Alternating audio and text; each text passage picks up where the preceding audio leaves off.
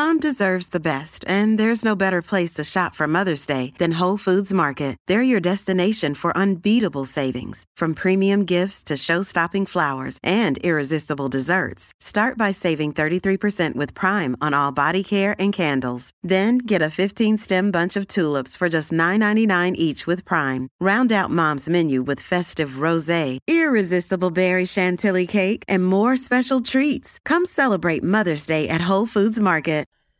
You're listening to episode 111 of the Marathon Running Podcast. In this episode, we're going to give you some tips on how to have a successful marathon training cycle.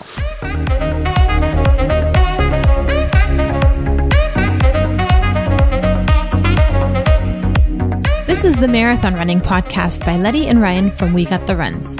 Join us in our running community for weekly content that is motivational, educational, and inspirational, and let the Marathon Running Podcast take you from the starting line to the finish line and beyond. Hey runners, and welcome to episode 111. And hello, co-host Ryan. Hello, Letty. How's it going? Same old, same old. You always say it's great, so that's a good thing, I guess. Could be worse. Could be worse. So we're Letty and Ryan, and we have a weekly marathon running podcast, a weekly episode where we bring you experts, nutritionists, you name it, inspirational stories to keep you motivated to go running every day, basically. So today you're trying to help people stick to their marathons.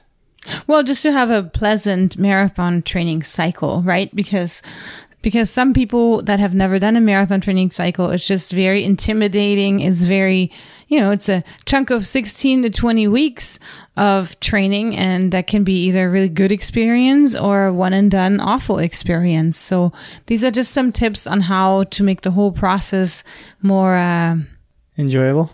Yeah, exactly. A lot of people, I think, make it a goal to run a marathon, but maybe haven't done it before. So that's another reason why it's like you said, kind of a daunting task to see to the end, especially given the time commitment and everything else. Yes, because the marathon, 26.2 miles, is not really a distance that most people can just kind of wing. I mean, you can, and it might hurt accordingly, but most people want to have a positive experience during the race. So what's better than practicing beforehand? So what was your first experience doing a marathon training program or running a marathon? Let's do that. What's your first experience running a marathon? Did you follow a program? I did not. At all? Nope. How much were you running before you did your marathon? So I had moved to California in the month of February, not this year, long time ago, 2009. And I was doing 3-milers, maybe 3 times a week around the Rose Bowl. And the marathon was scheduled for May.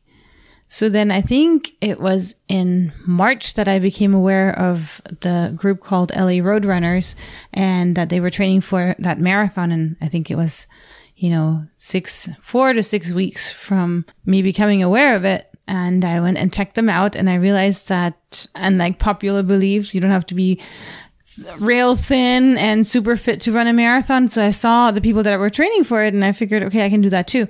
I tried to join the group, and they said it was too late in the program. So I didn't really join the group. So I came out and actually did a run walk group for a 16-mile distance, which I'd never done before. And then I came back the next weekend, decided I was going to do a running only group. And I think it was around maybe 16 miles again. Did you make it? Yeah, I made it fine. And so then the marathon day came, and I stuck with the 4:05 group or some kind of group. No, sub 4:10, something like that. And it was fine. I was really sore the next 3 days though. And I think that was definitely because of lack of training. But it was a pace that I was very, very comfortable with. I wasn't pushing any paces. So contrast that to the first time you actually finished a full marathon training program prior to running a marathon. Night and day. Tell me the experience. 2018. So that was 9 years later that I actually finished a training program. Which one? It was with Ron Tabb, our local coach. He had written it for me, and it was basically running 5 to 6 times a week, and very regimented, very well thought through, and a lot faster. I mean, it was just completely different experience. So you ran it a lot faster. How was your experience of the race, when you did the race? How'd you feel? I felt the same happiness because I was faster, but I was also prepared. So when I was running the race, I felt comfortable. I didn't push it super hard, but I was, just cruising at a different speed. And you were happy when you finished because it was obviously faster. I actually cried, and I'm not a crier, at least not in public. Sometimes. But so that's cool. So that's a good story of your experience for people that haven't done it, or maybe people that have done it, they can relate to that. And so what motivated you to actually finish a training program? Because before you would look at training programs, but you would kind of loosely follow them, but you wouldn't actually follow them the whole way. You kind of give up on them. So did it take like a personal coach to hold you responsible? It wasn't that. It was a different type of motivation. I was getting older. It was getting harder to qualify for Boston, or not getting harder. I guess they kept on lowering the requirement times. I used to say I'm going to age into Boston and I'm going to do Boston 2020.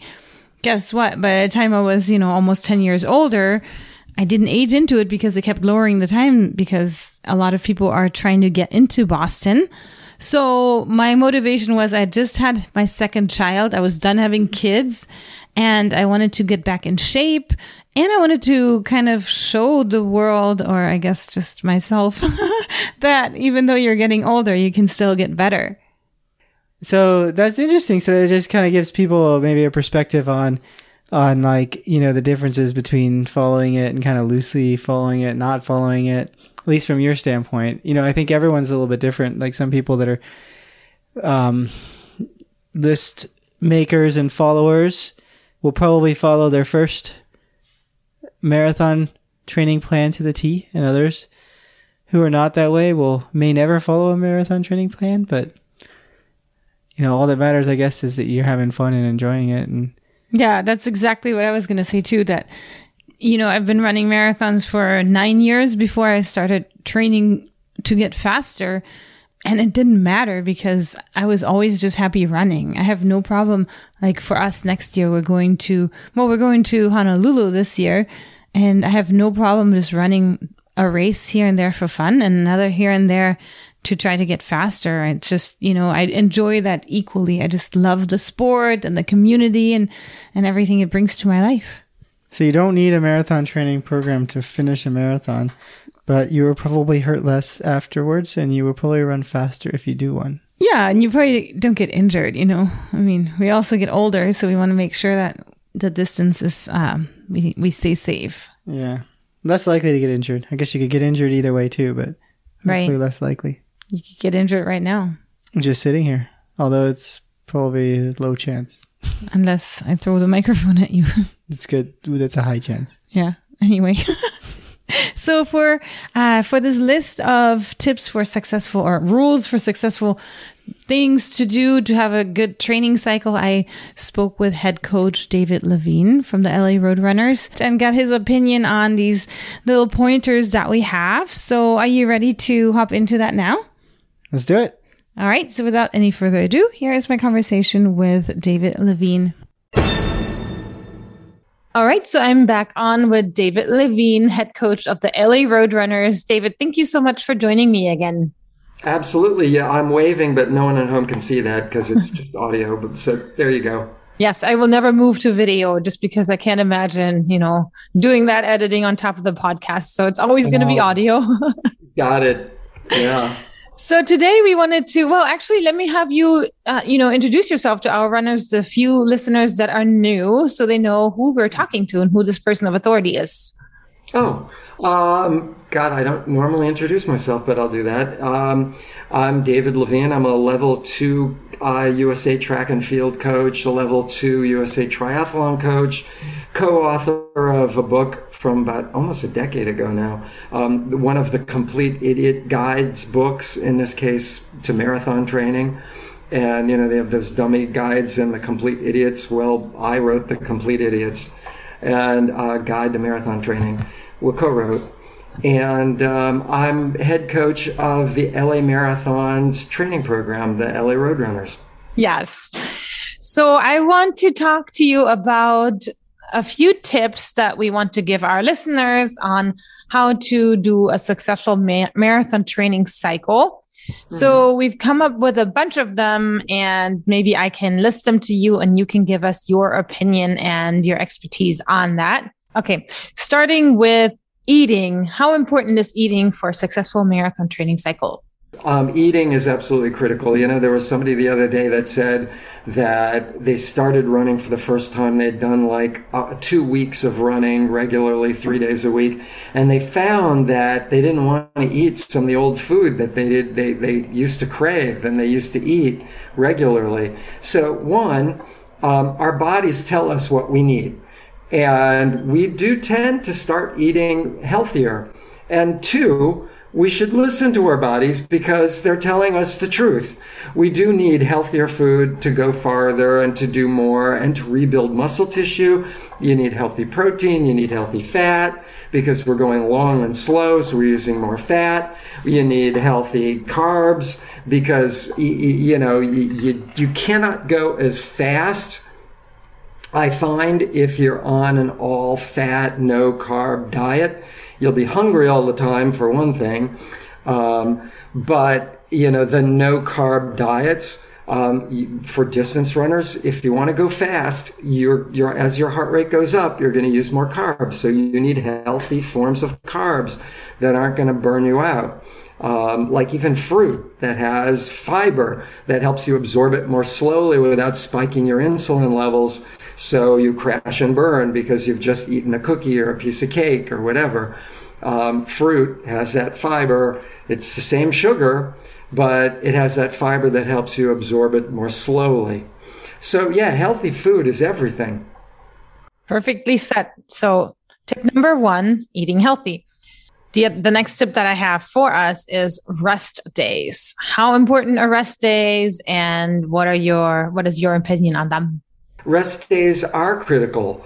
You want to push yourself to over what Joe Friel, a triathlon coach, used to call overloading. But I think at times, and I think he even said, at times you want to overtrain. Overtraining means that you are just exhausting yourself. So you need that rest day to rebuild muscle tissue, to get back in the game. You're not going to do a speed workout when you're exhausted and be able to reach those speeds for as long as your workout may require if you're exhausted. So you need to take a day off, rebuild hormone levels just a little bit that you've just depleted from overloading, doing more, exhausting yourself, or at least tiring yourself a little, and rebuild muscle tissue. Those are the two key factors in recovery. The biggest are rebuild hormone levels, so you have energy, rebuild muscle tissue, and of course hormones help you rebuild muscle tissue, so it all kind of works hand in hand.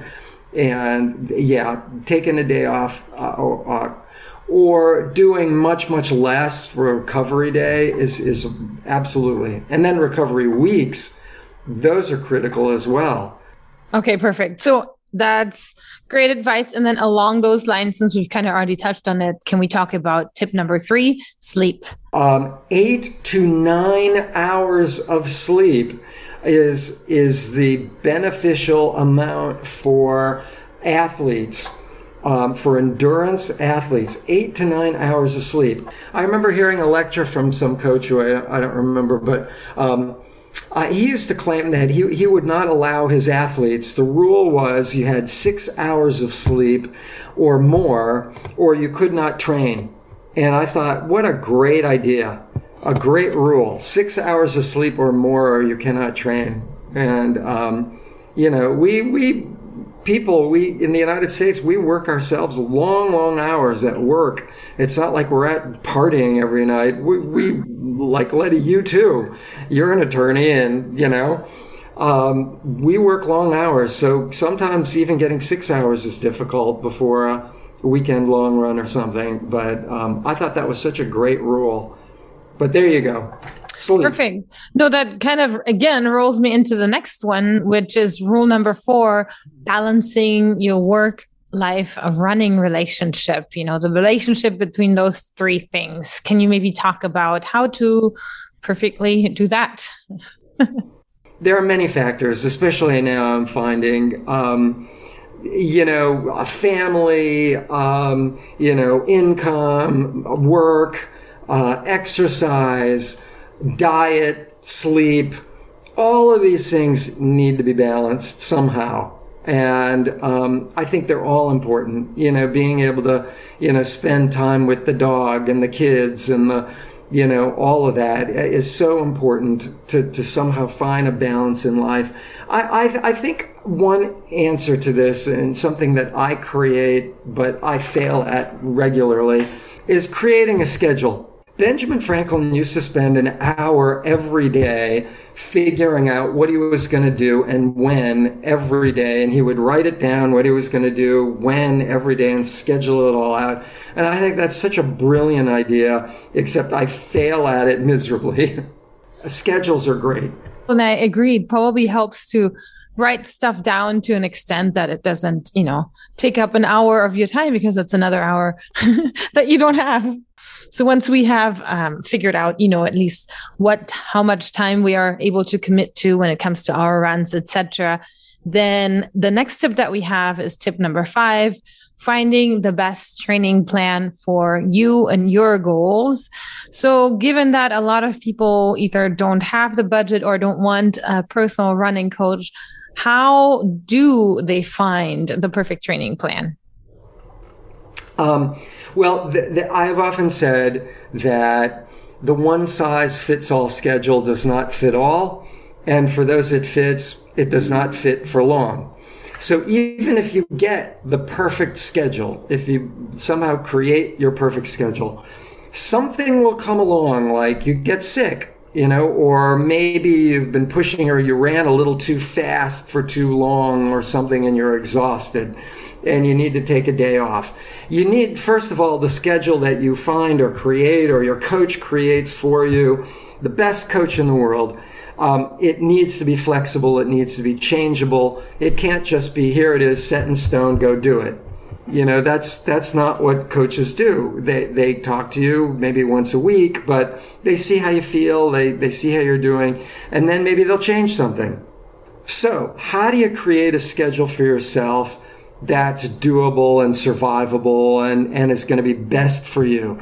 And there are a couple rules that you can use, kind of tenets to create a schedule that I would use, that anyone can use. They're very simple. First, where are you at now?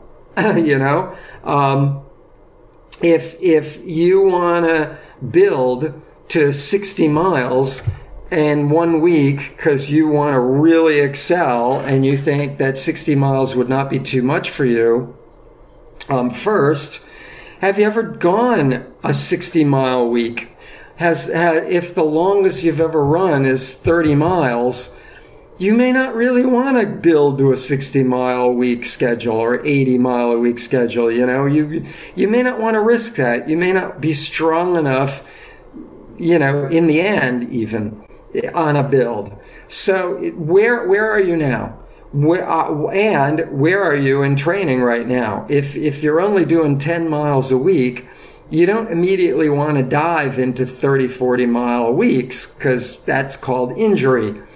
So where are you now? Where do you want to build to? And what is reasonable for you to build to? What have you done in the past?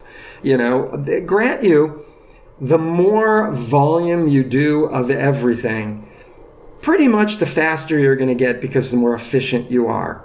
It's really more about time spent doing different levels of intensity. Low heart rate, easy runs, slower than marathon race pace. Yeah. So basically, I guess it's just a matter of informing yourself about what you want out of this, where you are with your fitness and then trying to find something, hopefully, even mathematically what you're capable of. Perfectly set. All right. So on to the next one. Number 6, rule number 6, do not skip your long run. Why is that one long run a week important? And obviously when we're talking long run, depending on what type of training plan you're on, I'm just meaning anything really over an hour. Why are those runs so important? Well, they could be for several reasons, and then not. So there's the good and the bad. Most people tend, like my Roadrunner training program, these are all people who have children or jobs, or they don't have the whole week to just go out and run in the morning or run in the evening. Not really. In fact, they don't quite have the ability to do pretty much more than an hour midweek. Beyond an hour, it's really pushing it. They do get up maybe a couple runs during the peak training season, or like an hour and a half midweek, Monday through Friday. So they really need, in order to get volume, they really need to do this thing where, yes, it's diminishing returns when you get up there. And yes, they do a 20-mile run on the weekend. Is that the most effective way to train? Absolutely not. And I'm very honest and open about it. The training schedules that I create for the Roadrunners, the training program for the LA Marathon, are not the most effective training program, because pro athletes have all the time in the world. Those are more effective training programs. So we do actually do a 20-miler because we tend to load more work into the weekend.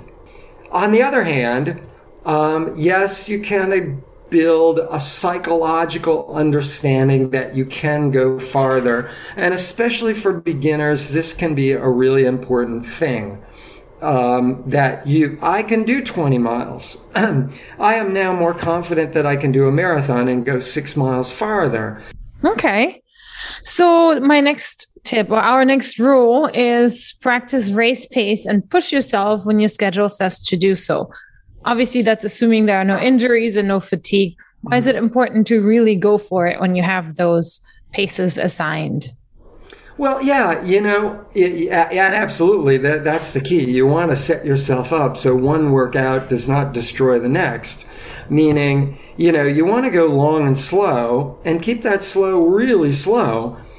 And then the next, maybe, whenever 2 days a week or 1 day a week, if you're really doing volume, maybe even 3 days a week, you get a little high intensity in. But generally speaking, it's long and slow, short and fast. Really fast if you want to really engage fast twitch muscle fibers and not just raise the bar where your anaerobic threshold is, which is a long explanation I won't go into here. But that's where you really need short, like 200 meters, 400 meters, on a track or on a straightaway where similar distances, and there you're really going for it. Not 100%, that's sprinting. That's where you're using a different energy resource called creatine phosphate. You have everyone has 7 seconds of creatine phosphate. So if you're sprinting, 7 seconds, that's the energy, your alactic system. That system isn't going to get you much on a marathon. All right. So then from there, let's move on to the next one. Number 8, learn about pacing. And that's just, learning so you can be ready for it, because obviously pacing during a marathon is super important. And there are different theories about pacing. One is go out fast and finish slow, which I think is kind of insanity, because you use too much glycogen too quickly and you deplete glycogen and you hit the wall. That's what hitting the wall is. You don't want to go out too fast, too high a heart rate. The other would be a steady, even paced run throughout the entire marathon. And if you throw hills in there or heat, it depends on where the hills or heat are. So that may or may not work depending on the course. unfortunately, there's no such thing as perfect ground or the perfect marathon, even though there are a couple that are close to being perfect, like, Berlin. Boston is definitely not perfect. New York is definitely. Chicago is pretty good, flat, but you have to calculate where are the hills if you're going to try and do an evenly paced, run.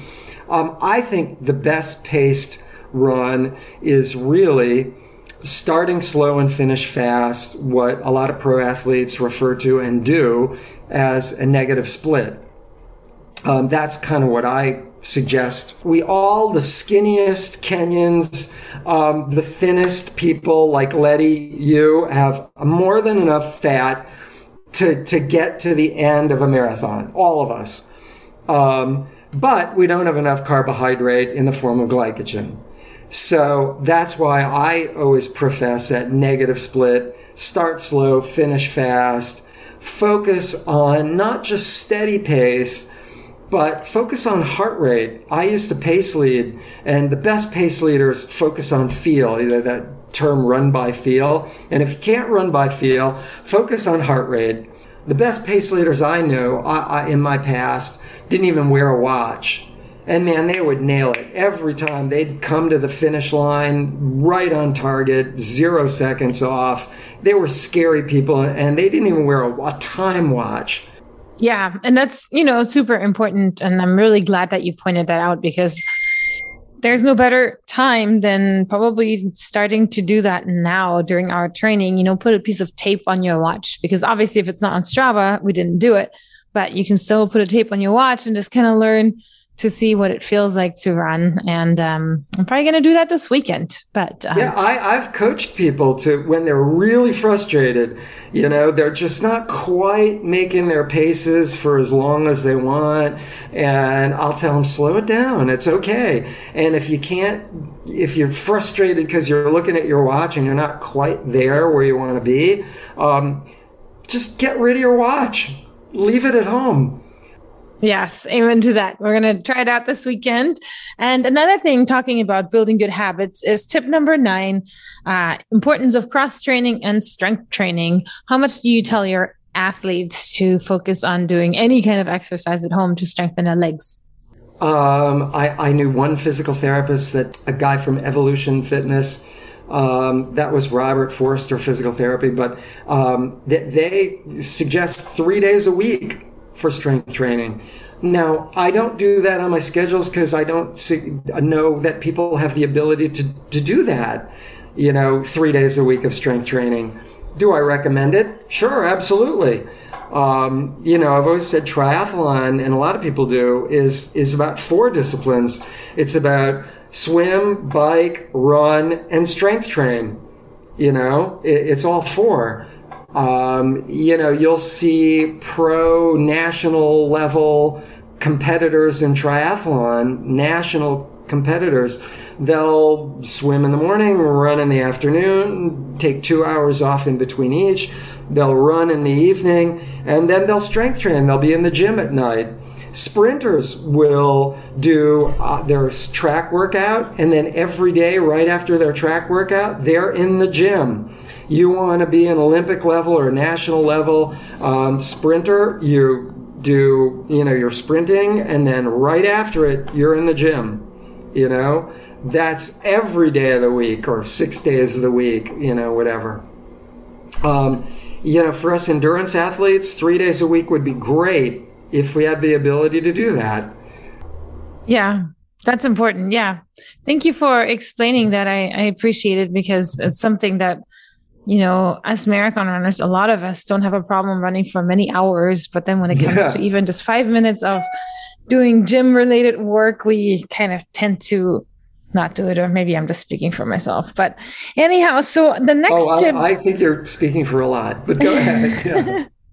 Anyhow, so the next tip that I would like to have you talk about is number 10, train your gut. So, how they always say you got to prepare for the marathon. You can't just suddenly switch goos or all of a sudden start taking goos when you haven't before. And you got to think about eating in general to fuel your running.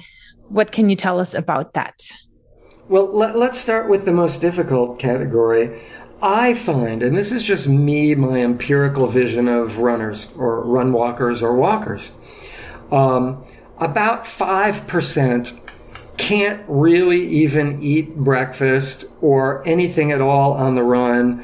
And by mile, like somewhere 12 to 16, they're really burning out. They're starving their bodies, you know. And either they have severe diarrhea or severe stomach, problems, abdominal distress, stomach pain in your stomach,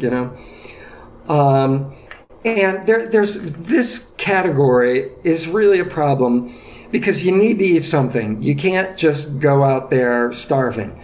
Then there's the category that cannot do the major gels, right? You have about 200, the average size human being has about 2,000 calories that you can absorb. Beyond that, you can't really absorb too much more. You can only absorb so much, even from carbo loading. Yes, you can absorb more in the form of carbohydrate, which is beneficial, but okay, you can only absorb so much. You need to take in more. Now, normal gels will give you about 100 calories, right?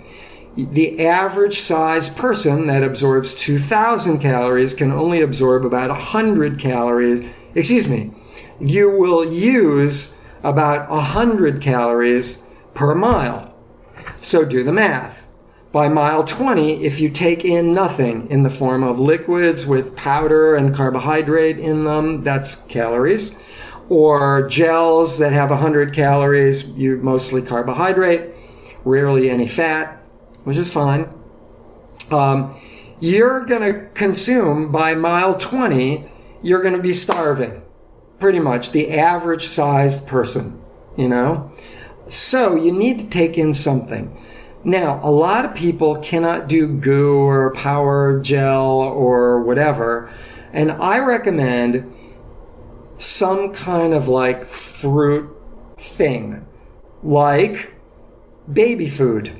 Baby food is basically like mulched fruit, right? Baby food, if you go to the store and try and get, they come in little gel packets now, with the little plastic knobs on top. You can get applesauce in a little gel packet, and if you can get something that has more calories, like 80 to 90 calories, it's rare to find baby food with more than like 80 to 90 calories. A lot of baby food will only, in those little packets, only have 30 to 40 calories because they're putting in more vegetables. Vegetables are wonderful foods for eating, but not necessarily during a race because they have lower calories, right? Highly recommend vegetables for many reasons. They're usually alkaline foods. Most foods are acid foods. A great way to average out your alkalinity and your acid base when you're eating normal meals.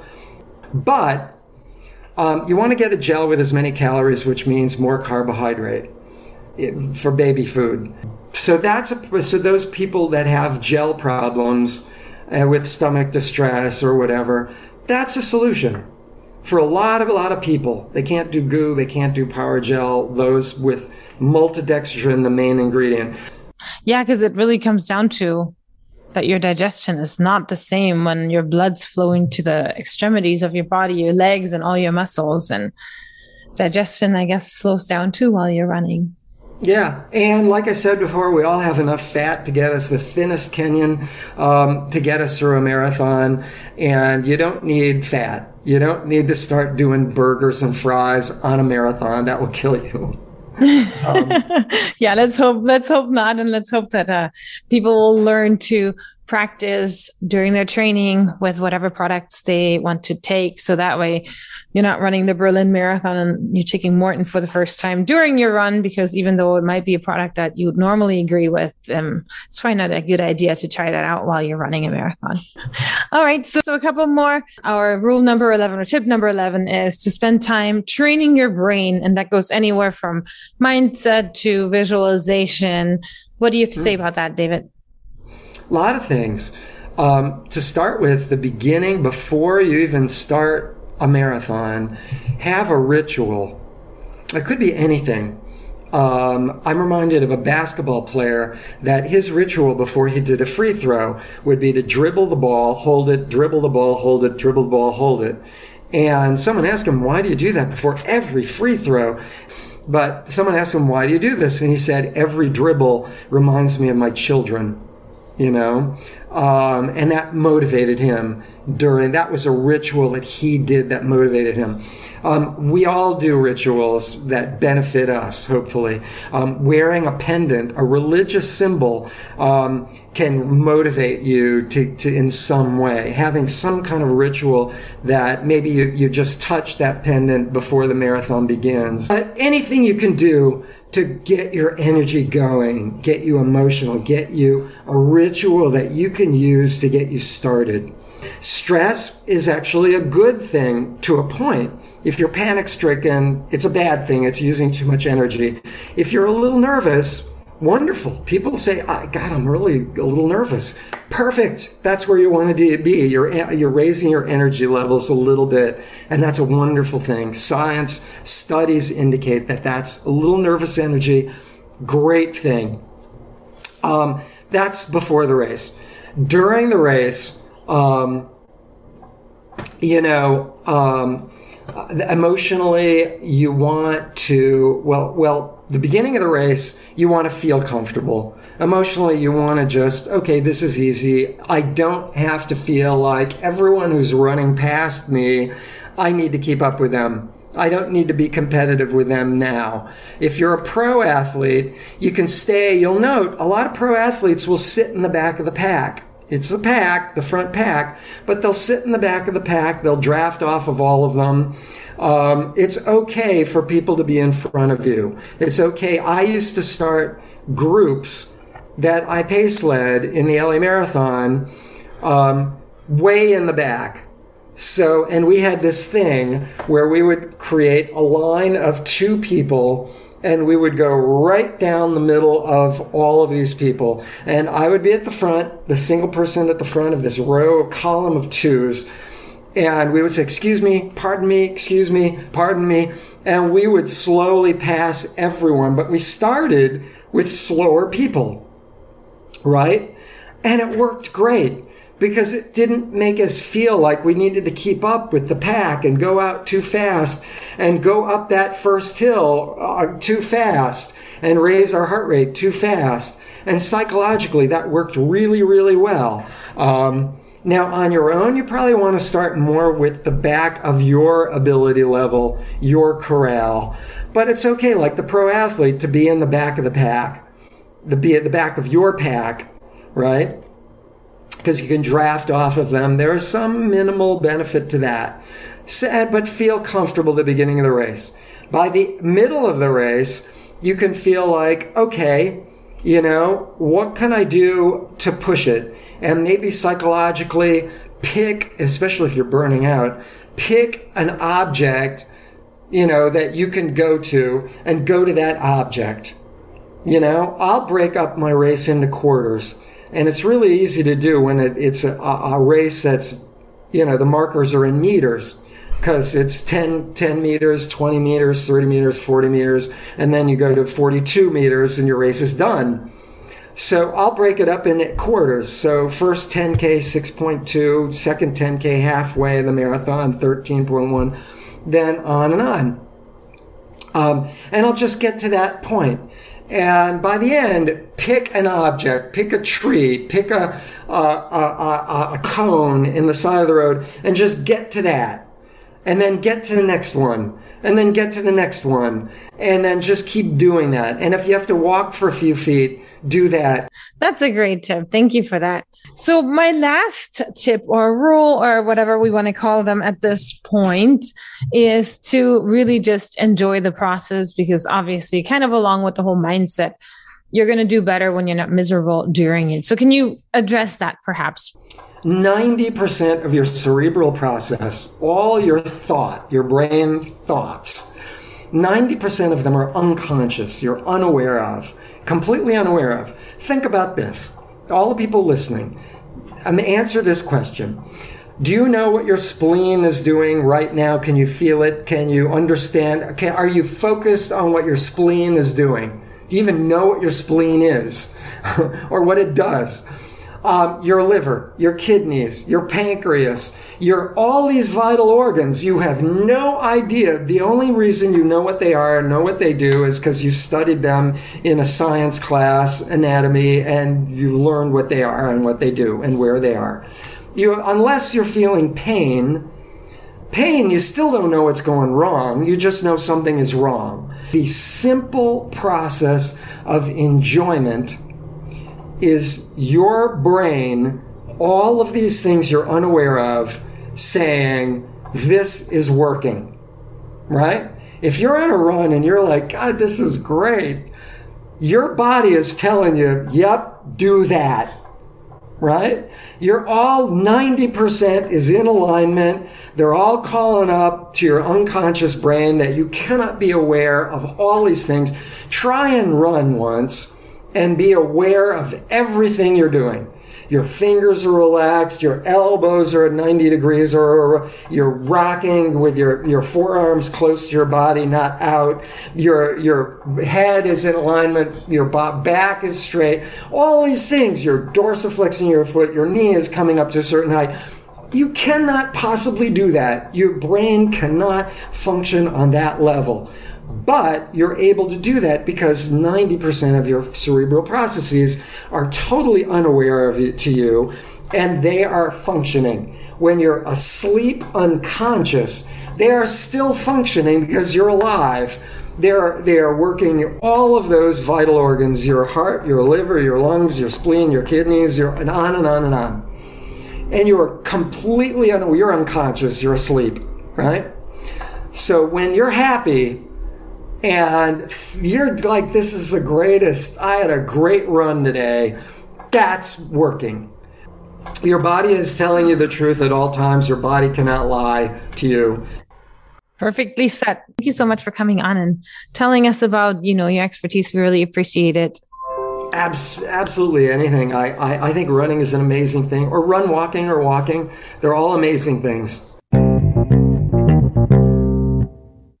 Thank you, David, for speaking with me and giving me all your knowledge. I absolutely enjoyed your insight. So anything else from you, Ryan? Any last minute tips on how to make this whole marathon training cycle better, especially since you're probably going to end up running a marathon next year? Hopefully people can use his tips to help finish their training program. But even if they don't, it's just good to have fun. And you had fun whether or not you did a training program or didn't do a training program. So that's right, Ryan. So I guess the big lesson behind all this is do whatever it takes to make it enjoyable for you, and, be graceful with yourself when it comes to time and other things that you put on you that you should do. Just have a good time. And with that, have a happy week of running.